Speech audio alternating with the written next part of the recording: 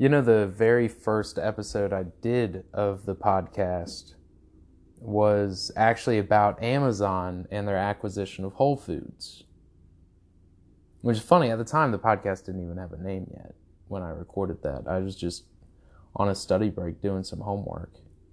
And I was just talking about, it was my business class. It was a case study I had to write, and it was about Whole Foods fostering an environment where it was basically employee operated. There was a lot of accountability on the employee level, like retail employees, shelf stockers, not management. And the textbooks, in general, what happens with all textbooks, basically, these things take sometimes 4 or 5 years to write and compile and publish and then get out to students taking classes, incorporated in lesson plans, that kind of thing.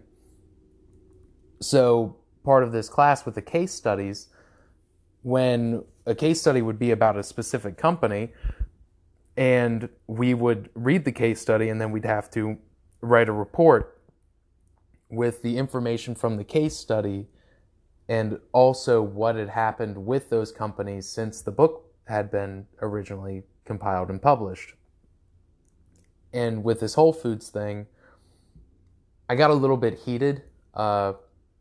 Amazon is, they employ a lot of people, which is great. And they have this $15 an hour minimum wage, which is what the left is pushing for right now. And I have a hard time saying that I'm not in favor of that. I have a really hard time saying I'm not in favor of that, because I think people deserve more, and I think it's silly that as a society we say, oh, okay, well, this person can work 40 or 50 hours a week at Walmart and they still have to be on welfare.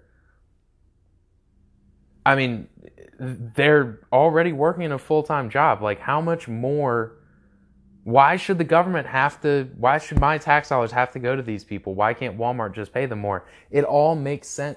To me, I kind of see the argument from the left that companies should have to pay their employees a living wage. And I have a really hard time saying, I don't know. I have a terribly hard time saying that. And so this Whole Foods thing I talked about in the first episode, you're welcome to go back and read it. I'm very specific in citing my sources. And I thought I did a pretty good job for, my first go. But just to summarize, you can feel free to go back and watch that episode if you want to get the sources. But just to summarize, Amazon comes in to Whole Foods, and the Whole Foods employees are really pissed because Amazon is a massive company, so they have a top-down corporate structure, which is pretty normal. And the Whole Foods employees were pissed because they used to have a lot of control over their workplace. And these are careers for these people. And Amazon's rebuttal, as people are jumping ship on the retail level and the frontline management level, they're jumping ship.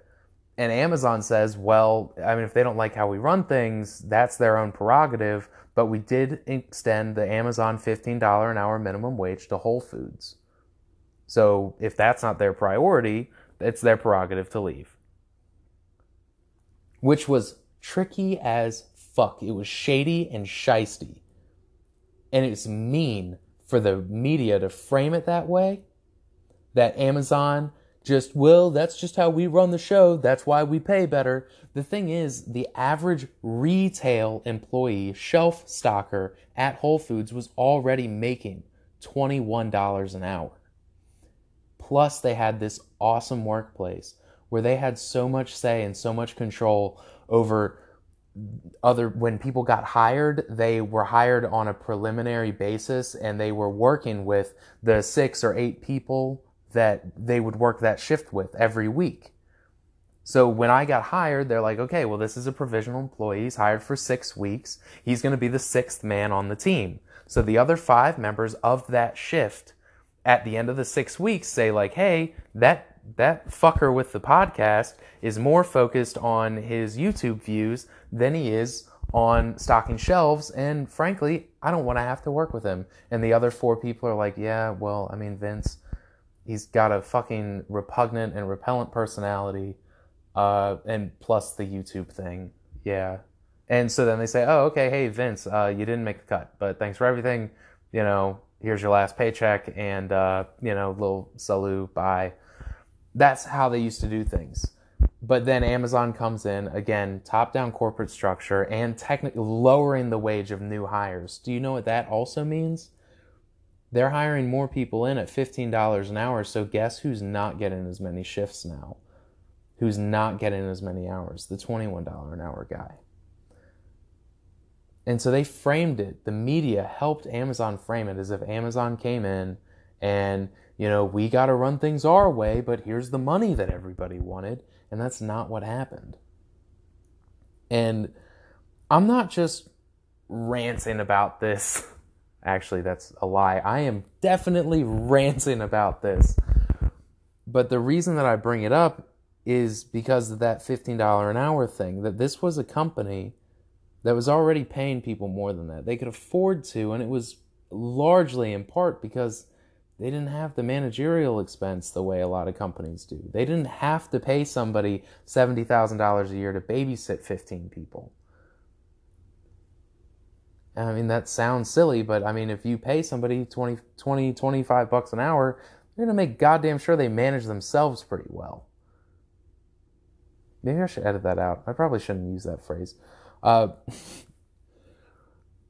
But no, so the reason I bring this up isn't because I love ranting about Amazon, because really it puts me in a shitty mood, and every day I wake up and I look at a Post-it note stuck to my mirror that says, don't lose your shit. And I'm not kidding. That Post-it note really exists. It sits above my bathroom sink. I look at myself in the mirror, and then I look at that Post-it note that says, don't lose your shit. So I bring this up because companies like Amazon or Walmart, they love this $15 an hour minimum wage. They love it. And do you want to know why they love it? Why it's so weird that these supermassive companies, these are not ethical corporations. I talk a lot about ethical corporations and ethical ownership. I talk about that a lot on this podcast. And that is not the same thing as what they're doing. Because $15 an hour to Amazon or Walmart, they're super massive companies, and they turn over customers like crazy. And you know that because you bought something from either of those two places this week. I almost guarantee it. So the reason they love $15 an hour is because if I want to start my own business, which I fully intend to, but for me to start my own business right now, I got to do it all by myself until I have enough business that I can afford to pay someone $15 an hour. Which, in some industries, that's fine. I mean, depending on what you're doing, $15 an hour isn't much. But what if I want to sell shoes or t-shirts? And they sell really, really well, but literally I've just got a fucking table and some shirts and some chairs. And somebody walks up and says, man, I can help you. You look like you got your hands full. I'd love to help. I'm like, yeah, dude, I'm not trying to pay you $15 an hour though. And they're like, dude, I don't give a fuck. Pay me $10 an hour. Just let me help. I just want some money, and you obviously got a thing going here. Now, I should be allowed to just pay that. If he's willing to work for 10, I should be allowed to pay him 10. If I can't afford to pay him 15, now that's where it gets really tricky, right? How much harder is that to enter the job market? What if I want to open my own grocery store, right? My own Whole Foods, my Vince's Farm to Table Crops.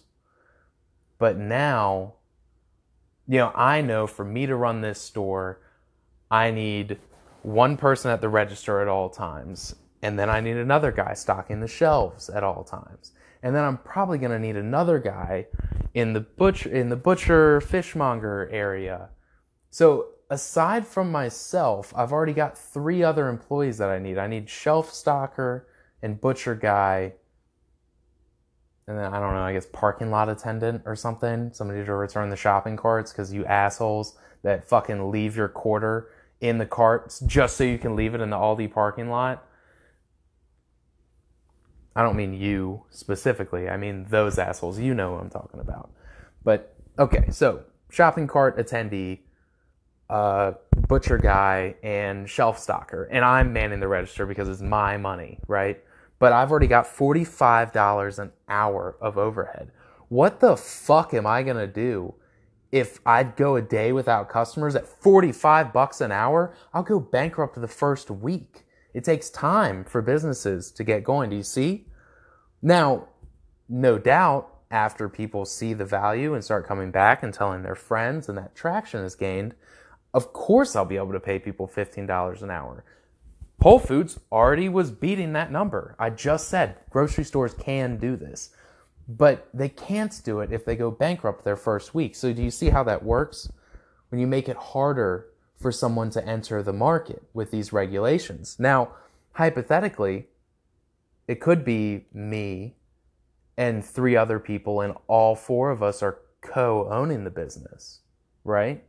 So us 4 co-owners own a quarter share of the business, and then we prop it up and we push it up, and then we take the losses together, and we don't have this overhead. But when was the last time that you had an idea that required somebody else for success, and then they were just as dedicated as you? Have you ever tried to quit smoking with somebody else? Like you and your buddy both said, like, yeah, let's quit smoking together. Both of us stopped today. So what happens after a week when he's smoking again? You end up smoking again. You fail. You had every intention to quit, but he failed, and it made it easy for you to fail. What happens when it's a business? He gives up after the first week, but he's still a quarter owner. You're not going to put it, you have even less incentive to keep that business going than you had to stay quit smoking, which you already know is going to kill you. But what, now you're going to put in the extra effort to man the register and the shopping carts, hope you don't get fucking robbed, and then he's still going to own a quarter of the business? No way. So then what happens? Amazon and Walmart never, ever, ever get any competition because you can't enter the market when you've raised the bar that high. Nobody has the opportunity. Imagine if you were trying to strength train and you go to the gym and you're trying to work on bench press. There we go. You have to, you want to get stronger on the bench press. You want to have a really strong bench. So the first time you go up, you put 45s on both sides. Bam, you got what is that? 110, 115 with the bar, 110 with the bar, 20-pound bar. Yeah, okay. You get it. You go up, you try 110 pounds. Now, if you're a full-grown man, it shouldn't be too bad, but there are some people built wiry. They just can't start with 110 pounds. They just can't. The first couple weeks, they have to just do 70 pounds so they can get stronger, so that they can put up 110 pounds. But what happens if this gym only has 45-pound weights for the bench press? Then what? Anybody who was just born wiry can never enter the market. Oh shit, does that mean that what I'm saying is minorities will never have the chance to enter the market because they weren't born with the financial strength to just waltz right up? Yes, that's exactly what I am saying. There is a permanent underclass when you start putting up these kinds of limitations. And that's the part that I'm so worried about, is that if you put on limitations like this, I absolutely understand why these people feel that way. I feel that way. I really want to. But what I worry about is that we're going to create a system where those people that we're working so hard to protect are going to be the very ones destroyed and crushed under the weight of the goodwill of the people pushing these policies. And I don't know. So that's really all there is to it. I've ranted. I got a little excited. But yeah, I mean, just think about it. How are you going to enter the market? How are you going to be able to get strong enough to bench press 110 pounds when the only way to strength train is on a bench press that only has 110 pounds as the minimum. If you can't put that up the first time, you never get any stronger. All right, well, thanks. Thanks for listening.